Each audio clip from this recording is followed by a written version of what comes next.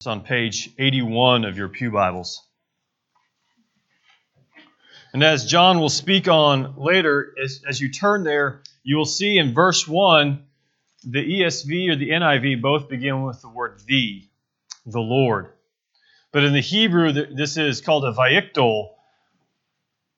And as I taught our students in Exodus, there should be an and at the beginning of Leviticus, just as there is in the book of Exodus. Is that this is a continuation of the story. Leviticus does not make sense without Exodus. Exodus does not make sense without Genesis. So with that said, John will get to that later. But with that said, I'm going to add an and, the conjunction at the beginning of this verse. And the Lord called Moses and spoke to him from the tent of meeting, saying, Speak to the people of Israel and say to them, when any one of you brings an offering to the Lord, you shall bring your offering of livestock from the herd or flock, or from the flock. If his offering is a burnt offering from the herd, he shall offer a male without blemish. He shall bring it to the entrance of the tent of meeting, that he may be accepted before the Lord, and shall lay his hand on the head of the burnt offering, and it shall be accepted for him to make atonement for him. Then he shall kill the bull before the Lord. And Aaron's sons, the priest, shall bring the blood and throw the blood against the sides of the altar, that is, the entrance of the tent of meeting. Then he shall flay the burnt offering and cut it into pieces. And the sons of Aaron, the priest, shall put the fire on the altar and arrange the wood on the fire. And Aaron's sons, the priests, shall arrange the pieces, the head and the fat, on the wood that is on the fire on the altar. But its entrails and its legs shall be washed with water, and the priest shall burn all of it on the altar as a burnt offering, a food offering with a pleasing aroma to the Lord.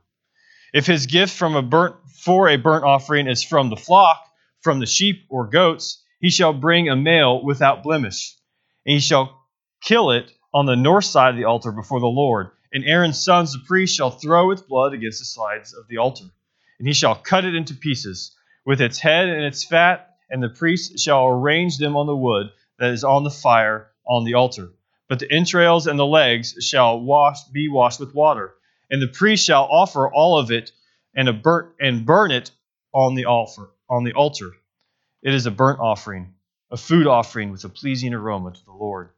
If his offering to the Lord is a burnt offering of birds, then he shall bring his offering of turtle doves or pigeons.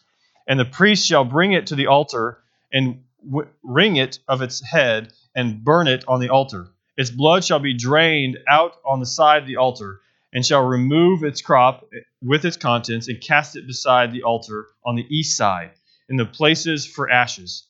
He shall tear it open by its wings, but shall not sever it completely. But the priest shall burn it on the altar, on the wood that is on the fire. It is a burnt offering, a food offering with a pleasing aroma to the Lord. This is the word of the Lord.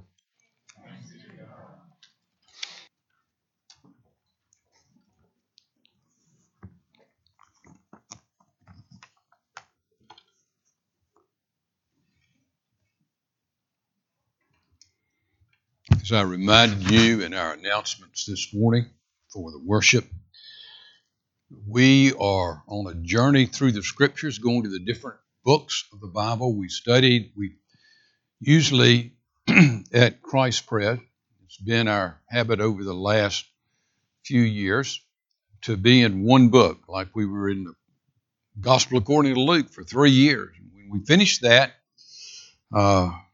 we said we were going to systematically begin to work our way through Scripture, going to every book of the Bible, spending 2 or 3 sermons in that book. We started off with Genesis, and then went to Matthew, and then we went to Acts, and then we jumped back to Exodus, and then to Mark, and then to Romans, and now we've come to Leviticus.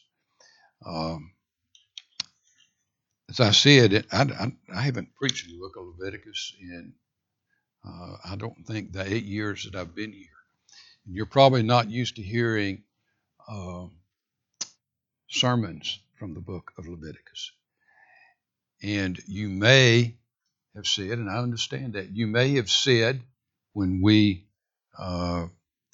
you saw the scripture this morning and heard it read, you may say, what does this have to do with us?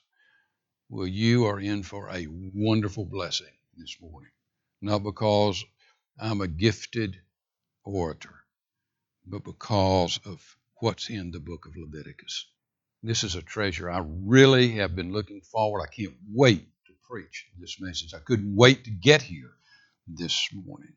Before we look at this passage, let's pray and ask the God who wrote it to teach us and speak to us this morning. Our Father, we bow before you,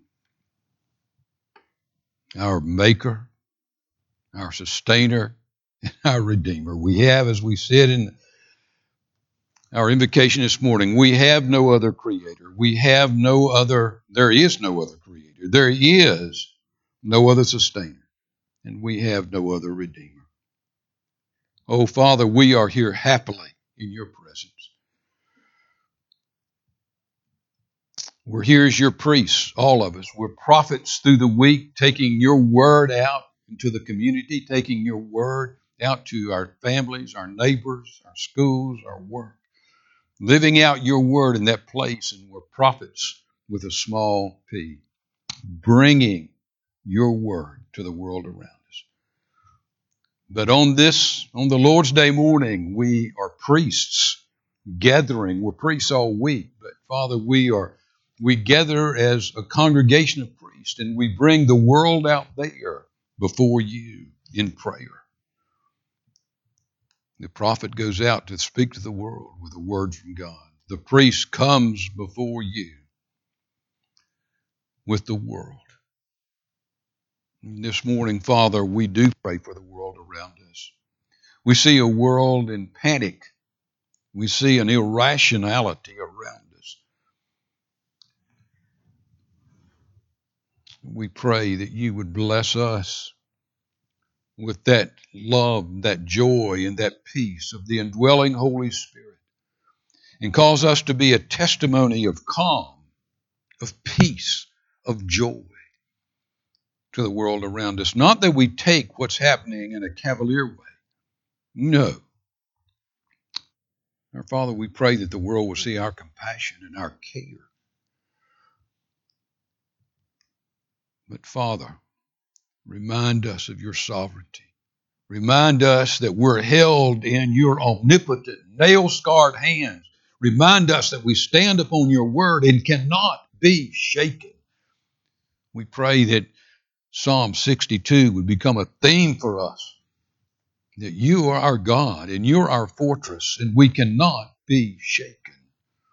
Bless us in this way. Cause Christ Presbyterian to be a real testimony as we live out your peace and your calm in the world in which we live. Our Father, we do pray for the members of this congregation, young and old, that, Father, you would keep us from this virus, from this pestilence. We pray that, Father, you would keep us that we may not have it, that you would keep us that if we do have it, that, Father, we would be healed from it. And that we would exhibit even then a peace and a calm. We pray for Fayette County, for the Mid-South region, for Memphis, that you will bring a sanity, that you will bring a calm, not because we've got control, but because we're in your hands. And Father, remind your church all through the Mid-South of your sovereignty and of your power, your omnipotence. We pray, Father, for our own members who are more susceptible. We pray that you would protect them in a special way. We pray this morning for Charles Dawkins, Father, that you would bring healing. For Robert Gardner's Father, that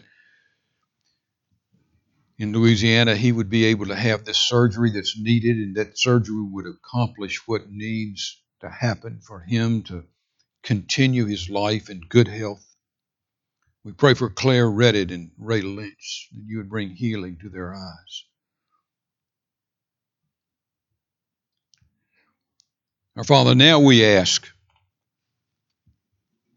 that you would teach us. Our Father, so many of us are away today with spring break, with fears about gathering, with this disease about.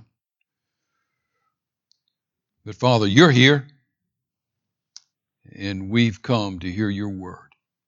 And we pray that we will clearly hear it. Give us eyes to see and ears to hear. Give us a mind to understand and a heart that believes. For the glory of Christ, we pray. Amen. The blood of the Lamb. Have you ever been in a thunderstorm and seen lightning close by and not heard thunder? You say, John, that's impossible. If you see lightning close by, you are going to hear thunder. Thunder must follow lightning. Well, just so, Leviticus must follow Exodus, like thunder follows lightning. Think about it. Exodus is primarily about God giving the law to Israel. You know that. It's the home of the Ten Commandments. In Leviticus, God is saying to Israel, Israel, you have a law that you cannot possibly keep. You need an altar. You need a sacrifice. In Exodus, another theme of Exodus is not only the law of God, it's the building of the tabernacle. What was in the tabernacle? What was in the door? If you had walked in the door, the first thing you would see, what was it? It was that altar. They had an altar for sacrifices. The Exodus is about God giving the law and Israel building a God-designed tabernacle and altar. In Leviticus, he's saying, you can't keep the law. You need a sacrifice. You need an altar. In Exodus, you have an altar built. In Leviticus, you learn how to sacrifice. You learn what the sacrifices are. Remember that. How does Exodus end? Exodus ends with the glory of the Lord falling on the tabernacle. We looked at that in our study in Exodus. Look at Exodus 40, 34 through 35. It's on your scripture sheet. Then the cloud covered the tent of meeting, and the glory of the Lord filled the tabernacle. And Moses was not able to enter the tent of meeting because the cloud settled on it, and the glory of the Lord filled the tabernacle. That's the end of Exodus. And how did Leviticus begin? Tyler told you. Some translations, like the ESV that we use here, just begins, and God, or it doesn't say and, it says God called. God spoke. The actual Hebrew reads, and God spoke.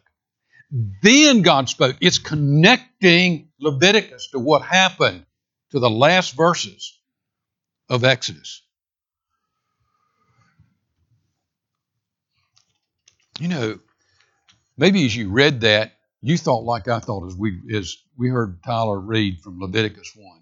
Maybe you thought, that's gory. That's bloody. I thought all week, I spent the weekend just looking at it. I thought, wow, I'm glad I live in the New Testament. You know, just think about it. In building a church building, we would have built an altar. And you'd have brought an animal to be sacrificed. And I would have helped you prepare that and then help you slay that. That would be a bloody thing to do, wouldn't it? Why? Why was all that? I heard over and over again from my liberal professors in seminary, I heard, well, this is primitive. It's a primitive view of God. We're past that. Let me tell you, what we read this morning is profound. It has a theological depth that no one has ever fathomed. So we're going to look at it this morning. And in the end, I think you'll stand in wonder at what God was doing and what God has done. So what did God say to Israel after they had the tabernacle, after they had the altar? As he spoke about the sacrifices, what did he say? First, I want you to see an appropriation of the sacrifice. Look at verse 4. He shall lay his hand on the head of the burnt offering, and it shall be accepted for him, to make an atonement for him. That sacrifice was not a general sacrifice for all the people of Israel. There was a sacrifice, we'll see it later in Leviticus if we go there. There was a general sacrifice for the whole nation. That's not what this was. The sacrifice was personalized. It had one man's name written on it. It was personalized as the man laid his hands on the animal and confessed his sins. He was ceremoniously transferring his sins to the animal. The way he appropriated the sacrifice to himself was to personally identify with the sacrifice through confession and repentance. It was not enough to say, it was not enough to say, I believe I need a sacrifice. I've read the law, I think I need a sacrifice. It was not enough to say, I'm a sinner and I need a Savior. There was a definite act of leaning your weight on the sacrifice and confessing your sin. Many church members today, or many people around the church, will say, I believe the Bible generally. I believe the Bible. I agree that I'm in need. We may even believe that Christ is indeed the Son of God, the Savior of sinners. But that doesn't save us. People like that lack one thing. They've never actually appropriated the sacrifice of Christ for themselves. They've never personally leaned their weight upon the sacrifice and confessed their sin. This is my sin. This is my Savior. They've never done that publicly. 1 week before Jesus was crucified, he was leaving Jericho on his way up to Jerusalem. As he was leaving Jericho, 2 blind men heard that Jesus of Nazareth was close by. They couldn't see, they didn't know where, but they just heard he was close by. There was this crowd passing by. They were blind. They had heard about this Jesus of Nazareth. He made blind people see. So they began to cry out loud, Jesus, Son of David, have mercy on us. Son of David, have mercy. And they began to cry out. Now the crowd must have been made up of Presbyterians, because the crowd said, be quiet. We don't do things like that. Easy. And they cried all the more. They were blind. And Jesus heard them. And Jesus came to them, had him brought them. He said, what do you want? They said, we want to see. And he instantly made them see. He healed them. Now, some around the church are like those 2 blind men in one way. They have heard of Jesus. They know he's close by. They know something of what he did. But they are unlike these blind men in one glaring way. They do not cry out publicly. They don't lean their weight upon him and say, I'm a sinner. I need a Savior. Heal me. People to die of thirst when there is not water, that's no shame. But to die of thirst when there's water to be had is a shame beyond explanation. I've got to ask you, have you publicly genuinely appropriated the sacrifice of Christ to yourself? That's the first thing God says. Second thing, I want you to see the availability of the sacrifice to everyone. Look at the third verse. If his offering is a burnt offering from the herd, he shall offer a male without blemish. He shall bring it to the entrance of the tent of meeting, that he may be accepted before the Lord. Look at verse 10. If his gift for a burnt offering is from the flock, from the sheep or goats, he shall bring a male without blemish. Verse 14. If his offering to the Lord is a burnt offering of birds, then he shall bring his offering of turtle doves or pigeons.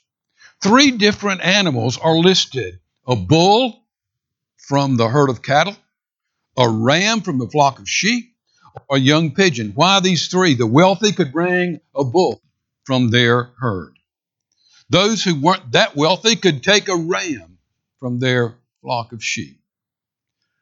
Those who were poor, who had neither a herd or flock, could bring a pigeon. No one could say, I can't afford to go to the tabernacle because I can't afford a sacrifice. I can't afford to go to the altar because I can't afford a sacrifice.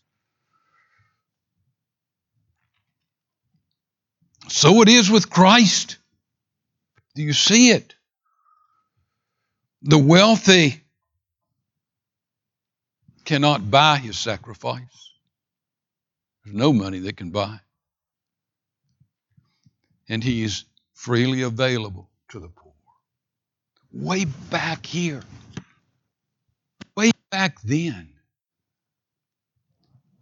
he was looking forward to Christ.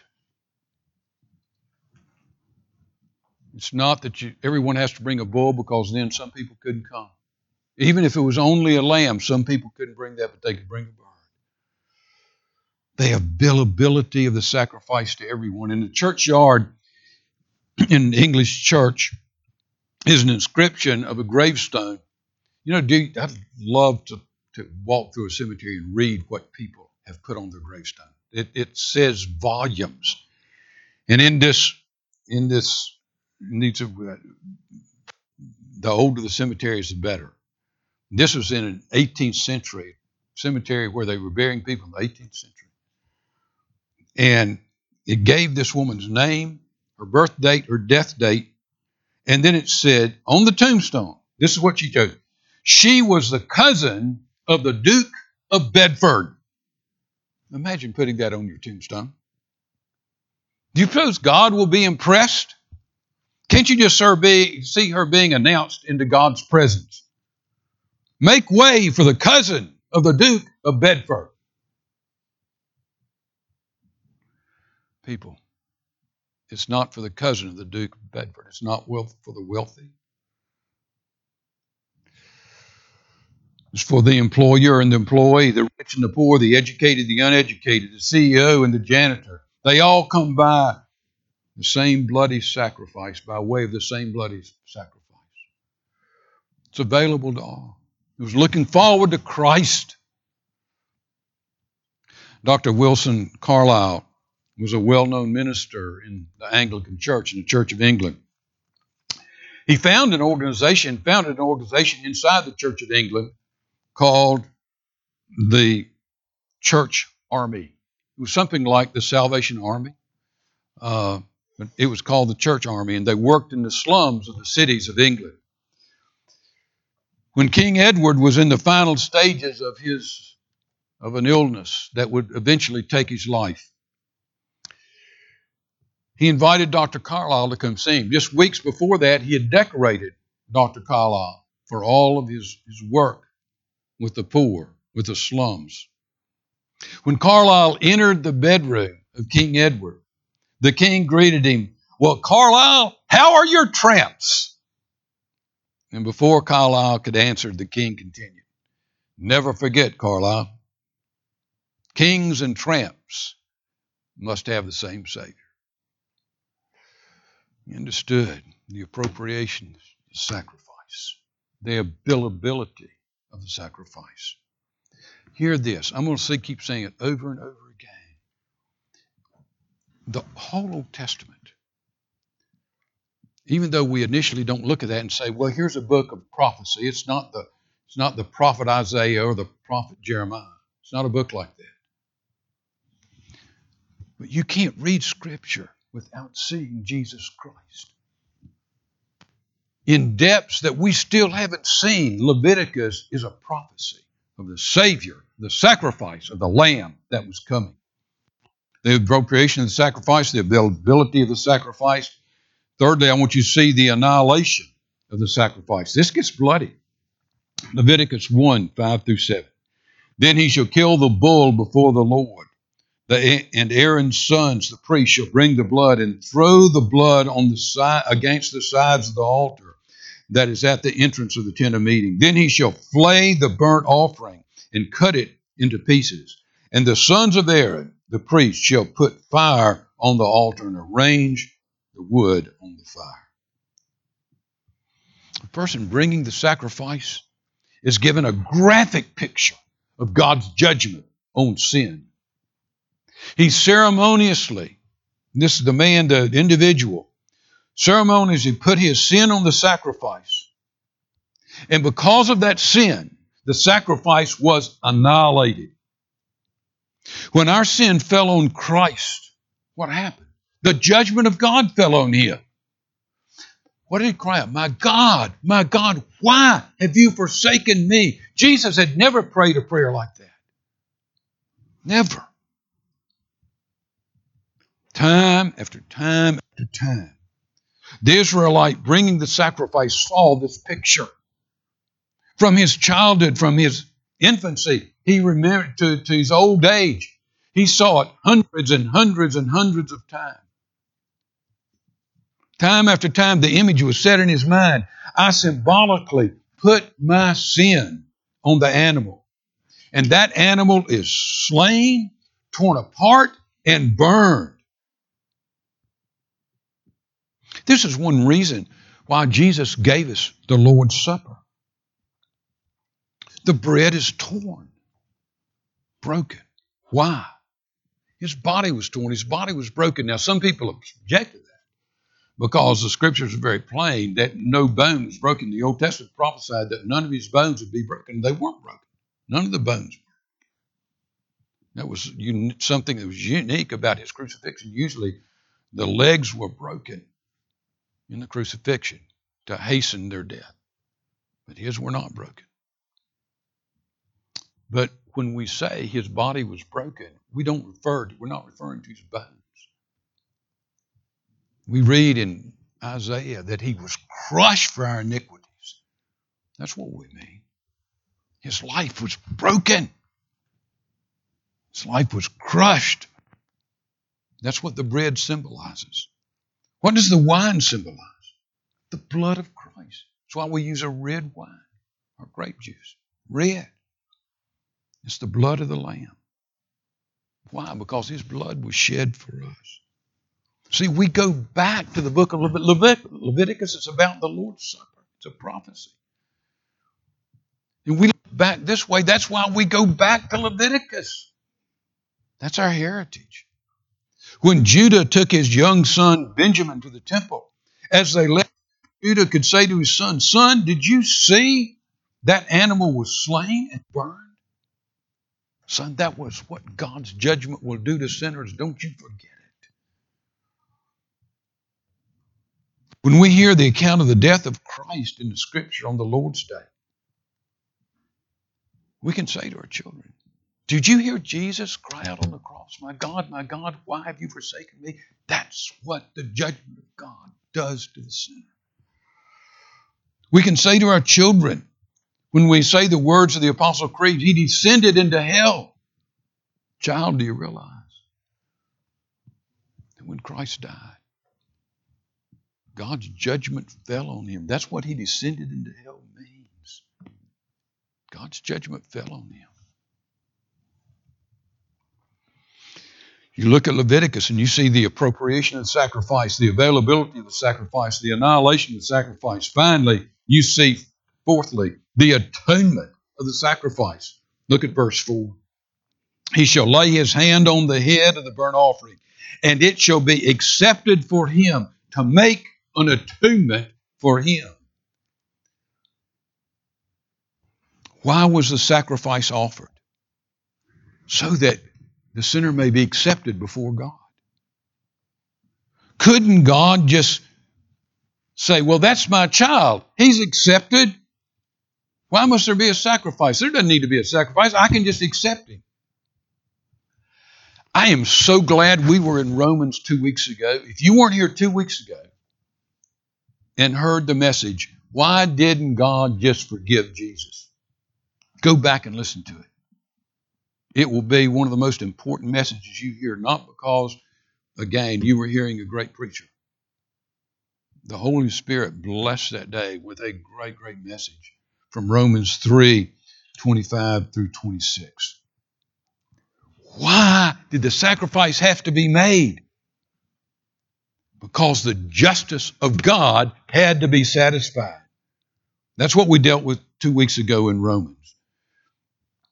We asked the question, when our sin fell on Jesus, why couldn't God just say to Jesus, I forgive you of their sin which fell on you? God didn't say that to Jesus. God didn't say, you're my children, that's their sin, it's really not yours, no, that sin was imputed to him. He became the sinner. And God crushed him. And it was his only son. He crushed him under his judgment. Why? Why? Because God is just. We sang this morning of the love of God in giving us a Redeemer. And we love the subject, the love of God. God loves us. God loves us. God loves us. People, his justice is just as great as his love. His justice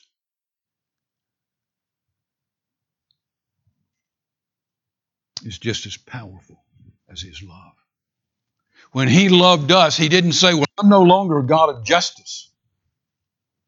We saw in that sermon, that in that message, in that scripture, we saw that we love justice.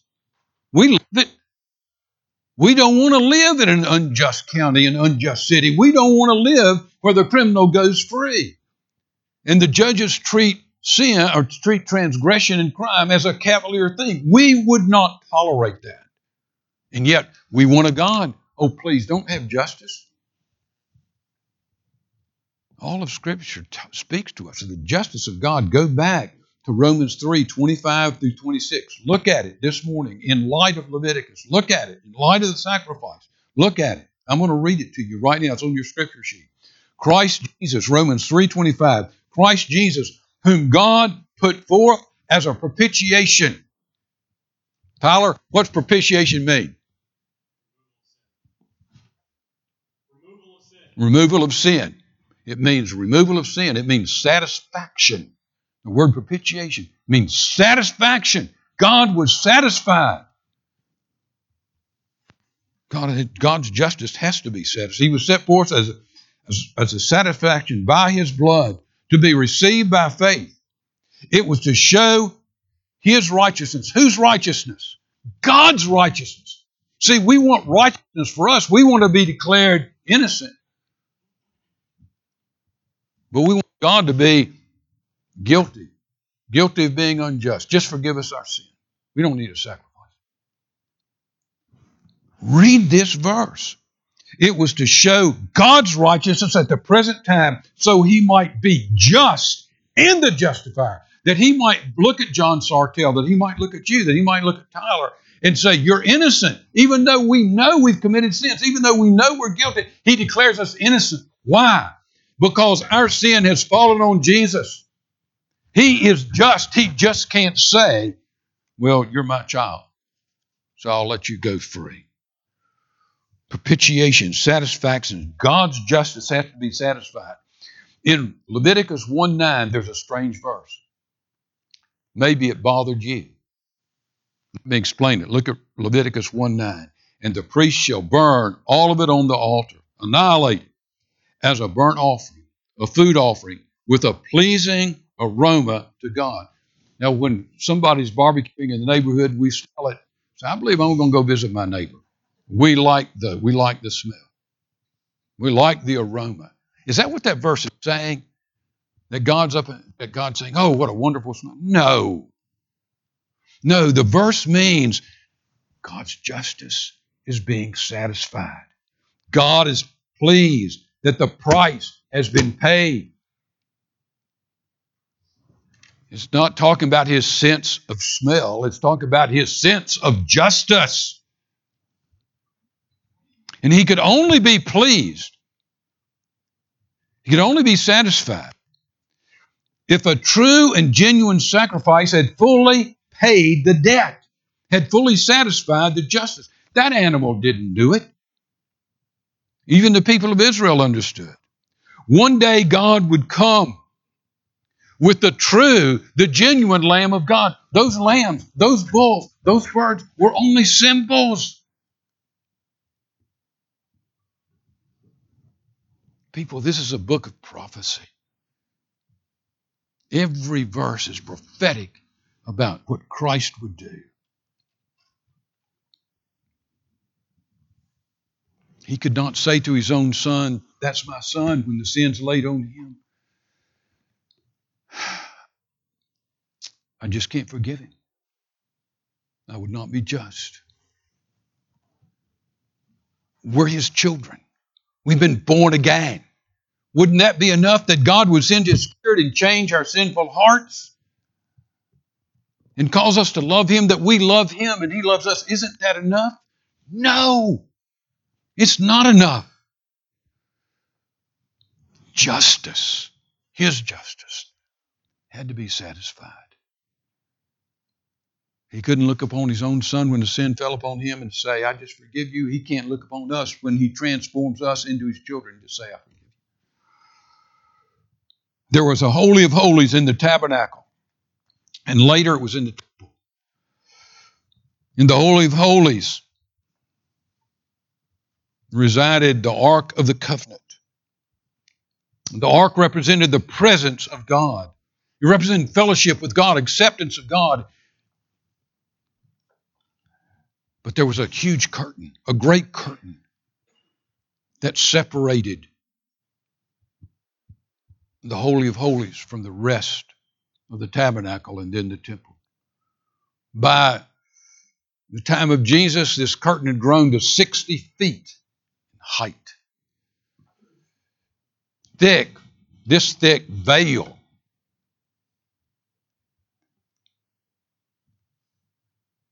And only one person could go behind that curtain. The high priest. And he could only go once a year. He went on the Day of Atonement. He went behind the curtain.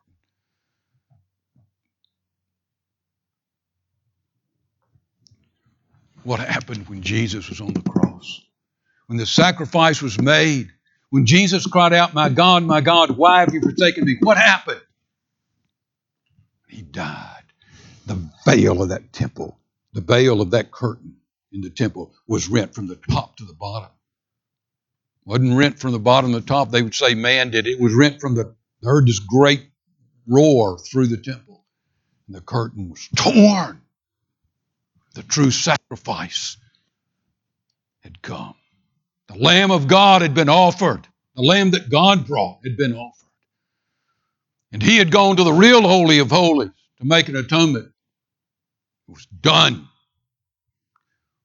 No more Holy of Holies. We don't have one in this church.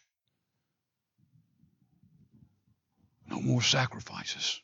No more bulls. No more rams. No more lambs. No more birds. The reality had come. The true sacrifice, the true atonement had been made.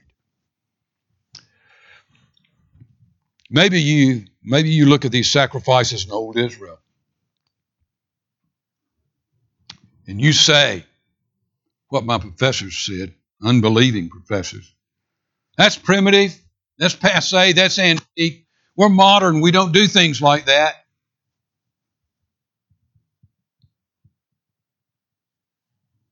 They would never preach from the book of Leviticus.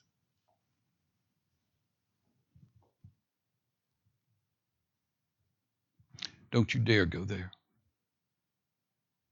If that thought appears in your mind, it's straight out of hell. It's satanic. Satan would love to destroy the cross. He would love to destroy the meaning of these sacrifices. What we read today is filled with theological truth. It shouts to us that God is holy. God is just. And in great love, He has satisfied that justice with the sacrifice of His own Son. God demonstrates His love for us in this, that while we were still sinners, Christ died for us. Primitive? Let me tell you, when we've been home 10,000 years, we still will not have fathomed the depth of the first chapter of the book of Leviticus and the cross. Stop this day and think about what God is saying to you. Our hymn is most appropriate. It's a great gospel hymn.